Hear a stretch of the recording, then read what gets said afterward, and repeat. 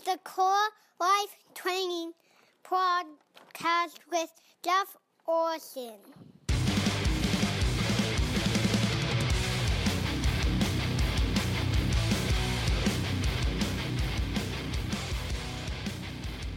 Hey, what's up, everybody? Thank you for checking out this episode of the Core Life Training Podcast. This is the Preseason episode number 4. Our guest MC for this episode is little Evelyn Wagner. Evelyn, thanks so much for sending in your introduction for our podcast. All right, so this episode is part 3 of the message, The Problem with America and the Solution for Change. And in part 1, we looked at what the problem with our country is, and the problem that I was referring to in 2008 when this message was first originally given is the exact same problem that we're facing today. It's the problem of the human heart. The human heart is evil by nature. The human heart doesn't love God by nature, and the human heart doesn't love its neighbor by nature. In part 2, we looked at what was not the solution to the problem. The solution to the problem of the human heart is not more or better laws. And the events of this last week are the prime example of that point. So in this last week, we had 2 men who were shot by police officers who shouldn't have been shot by police officers. And right after that, we had 5 police officers who were killed by a nutcase who should not have killed 5 police officers. In both cases, we have laws against those things. There are laws against cops shooting people who shouldn't get shot. And we have laws against nutcases shooting police officers. But the evil in the human heart always overcomes laws, and we saw that was the case starting in Exodus chapter 19 and working our way through the Pentateuch in this last episode. So in this episode, I want to look at what actually is the solution to the problem of the human heart. How will we ever get beyond, right now, racism and violence? These 2 things seem to be the most upfront of the symptoms that we're dealing with in our country. There are a million more. How will we ever actually solve that problem?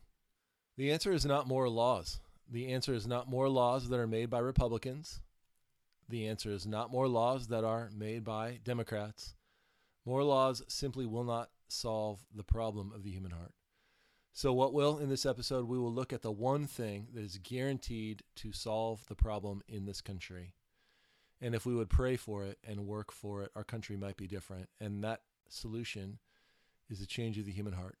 So without further ado, I'd invite you to grab your Bible, to grab a notebook, and grab your drink of choice, and buckle up. Let's get down to business. Unless you talk about the human heart, you are not actually talking about the solution to the problem. And how is the human heart changed? How does anybody come about a change of heart? Do they just wake up one day and go, I think I'm going to change my heart here. I'm going to stop loving me so much and start loving my neighbor. I'm going to stop being greedy and start being generous. Right? Wrong. The solution to a change of heart is the gospel.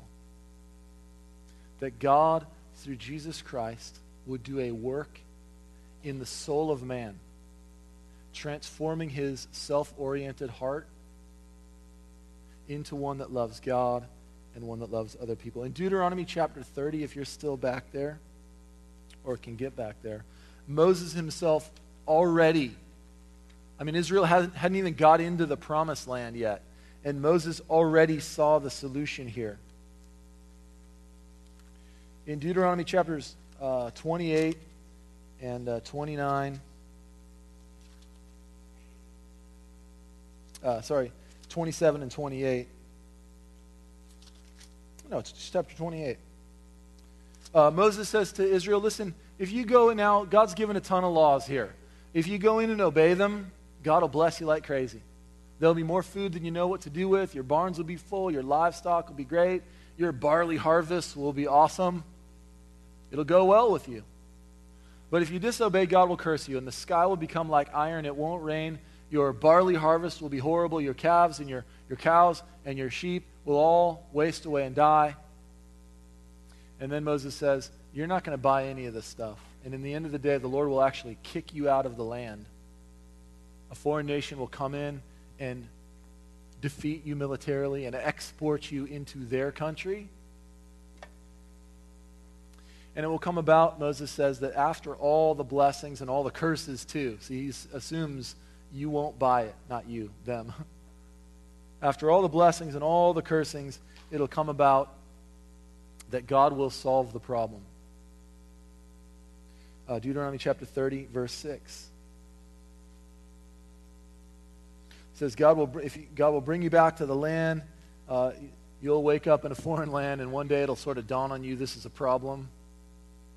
And you'll think to yourself, we should return to the Lord. How will that happen? How will you ever wise up? 30 verse 6, moreover, the Lord your God will circumcise your heart. That's a figure of speech for transform. He will do a work on your heart and the heart of your descendants to love the Lord your God with all your heart, with all your soul, so that you might live. How does a change of heart come about? It's when God, through the gospel, works in the soul of a person, transforming a self-loving individual into a God-loving individual. It's so that, like in 2 Corinthians chapter 5, verse 17, the Apostle Paul says, if any man is in Christ, he is a what? A brand new creation. That your whole nature would be transformed. The whole inclination of your soul, the direction of your mind, and the direction of your heart would be radically transformed. That happens in Christ, that is through the gospel. As a person hears the good news, as a person is confronted with their sins and hears that Jesus died for them, took their place on the cross so that then God could offer them forgiveness. They repent of their sins. God blesses them, transforms their heart. They repent of their sins and they trust Jesus. Then they're in Christ and now they're brand new with a brand new heart. Romans chapter 5, verse 5, Paul says that God would pour out the love of God into our hearts. How do I ever get a heart that's not for me? Well, God has to give me one. And he does it through the Holy Spirit as we believe the gospel of Jesus Christ. And Galatians chapter 5, you can turn to this one, Galatians chapter 5, verses 22 and 23.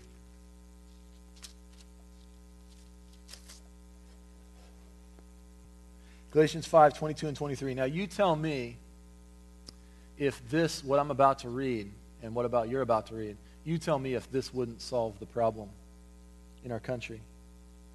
But the fruit of the Spirit, that is the evidence that God dwells in you, that you are a new creation with a new heart, and that your life is being transformed. That is the evidence of that. The fruit of the Holy Spirit is what? Love, joy, peace, patience, kindness, goodness, faithfulness, gentleness, self-control. You tell me if that wouldn't solve the problem in this country, right? And how do we get the Spirit so that the Spirit can produce those types of things in our lives? Through the gospel of Jesus, in repenting of our sins and trusting Christ and listening to the voice of God in Scripture, submitting our ways to His. That God would transform our nature and our character so that it would represent the very nature and character of God in the world. That, I think, would solve the problem. And oh, by the way, against such things there is no law. Don't need any laws. People love their neighbor as themselves. We don't need any laws about it. I don't need to give you a law about murder if you love your neighbor. Right? I don't need a law about adultery if you love your wife. Don't need a law about theft or thievery if you love your neighbor as yourself. I was at a particular Bible college here in this fair city. Actually, it's in Portland. And it's called Multnomah. Was called Multnomah School of the Bible back in the good old days. And students then, and for the following 18 years that I've been down there, have just incessantly griped about the rules on campus. Okay, you got to turn your radios off at 10 p.m. or 11 p.m. You can't throw food in the cafeteria. Guys can't be in the girls' dorms. You need to keep your clothes on. Don't run around the campus with your pants off. I mean, just rules like that. And we were sitting in a class. This was just an amazing, it was just kind of a end of the semester, ask the professor anything you want about the class kind of session. And some kid, some genius freshman, I'm sure it was, raised his hand and made some snipe about the rules and some gripe about the rules. And the professor said, listen, don't you get it? It's not like we want a bunch of rules here either, like the faculty and staff. We don't want a bunch of rules either. It's just the history of students has demonstrated that they simply cannot love their neighbor as themselves. Don't need a rule about when you can turn your stereo off if you love your next door neighbor as yourself. I had a roommate my freshman year, God bless his soul. He liked to stay up an hour later than me and get up an hour earlier than me, and liked to blow dry his hair in our dorm room an hour earlier than I wanted to get up. I wanted to make a rule about blow drying your hair, man. I'm like, bro, first you're a guy. You shouldn't be blow drying your hair. There's rule number 1. Rule number 2, if you're going to act like a chick, get out of my room and do it. I'm trying to sleep. Now, if that dude just loved me as he loved himself, he wouldn't worry about it. My next door neighbor in those very same dorms liked to get up an hour earlier than me and play Elvis real loud in his dorm room. No lie, I woke up to Elvis most mornings before I wanted to. Why? Because guys in the dorms cannot love their neighbor as themselves. There is no law against godliness. There needn't be one.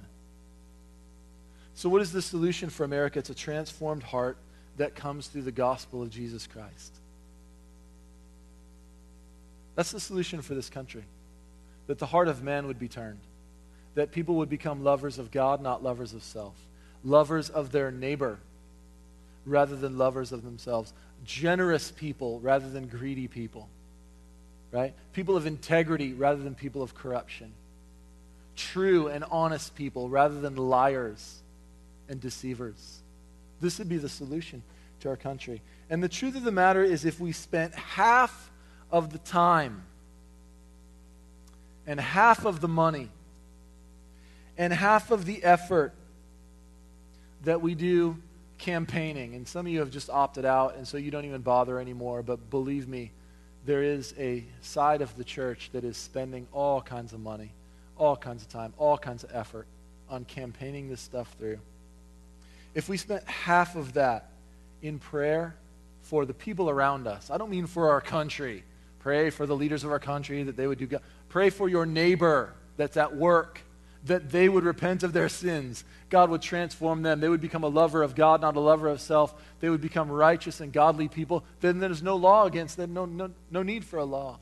If we spent half the time and energy praying over our neighbors, that they would repent and trust God in the gospel, that they would receive forgiveness of sins, be born again, have brand new life, be new creations, we would have revival in the land. And righteousness would rain down on this country from the heavens. And by on this country, I mean your workplace and your class at school and the gym that you work out at. Because this country is made up of those people. And righteousness would rain down on your world, not wickedness. And peace would come forth from your world, not war. And justice and mercy for all people would come out of your world. And we would need no laws about such things. Can you imagine a land like that? If we have to vote it in, forget it. It'll never happen. It'll never happen. Maybe you're cynical about politics tonight. I agree. There are people I know who think the breadth and width of this land. I know me, and that's what I think. Are you joking me? This is it, huh? Best we can do? Wow. It's not very good. Maybe you're cynical about politics. I agree. But do not be cynical about the gospel.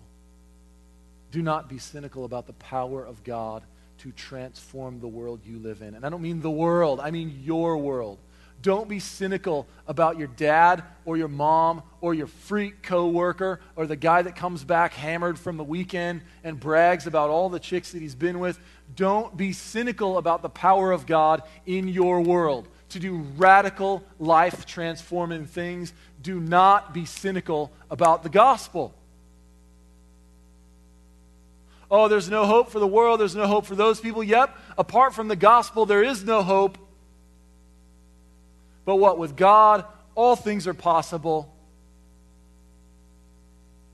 And it'll never get voted in. It'll get prayed in. It'll get lived in by people like you and me. It will get preached in. It will get conversated in. It will get loved in. It will get cared in. How will the transformation of our world take place? It'll take place as people like you and me. Not people like you and me. As you, Coram Deo, and me. As we take the love of God and the truth of the gospel to the individuals in our world will be changed. And you are all evidence of it. Some of you are freaks when you walked in here. Some of you are freaks before you walked in here. Some of us are still struggling with being freaks. You know what I'm saying? Like, it's just the way it is. But all of us, what? All of you are evidence that the gospel works. So you're taking classes, and you're in home fellowships, and you're listening to podcasts, and you're listening to sermons, and I give my email inbox is full. I'm growing. I'm changing. What should I do? Hey, there was this old thing I used to do. I think I probably shouldn't. What do you think? Is it in the Bible? Nope, not in the Bible. Good. Probably shouldn't do it anymore. You all are evidence that the gospel works. And if it works in you, how dare we ever think that it won't actually work in our real world? I believe in change for America. I believe in change for America. I believe in change for this country. I believe in change for this city. I believe in change on our campuses. I believe in change. Oh, I believe in change. You don't even know the change that I believe in, that I think of and dream of. I believe in it, but not that we're going to vote it in. Not some guy or some gal or some committee or some elected body. They're not going to solve our problems. I believe in change as God puts his finger down on this city through people like you. As he brings the truth of the gospel to the people in your world through you. I believe in change for your friends and your family and your co-workers and the students that are in your classes. I believe in change for them. But I believe in change for them through the gospel, and I believe it because my Bible, tells me so. So you be as cynical about politics as you want. I don't even have a problem with it. I'm not here to pump you up and say be a good citizen and we have the right to vote and we'd be poor stewards if we don't vote. I'm not even here to pump you up on that stuff. You can be as cynical as you want about politics. Do not be cynical about the power of God through the gospel of Jesus Christ in your world.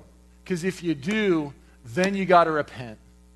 Nothing in the Bible says you got to vote. Nothing in the Bible says you got to do the democratic process. Oh, but the scripture says what? You will be my witnesses in Jerusalem, in Judea, and Samaria, and to the outer ends of the earth.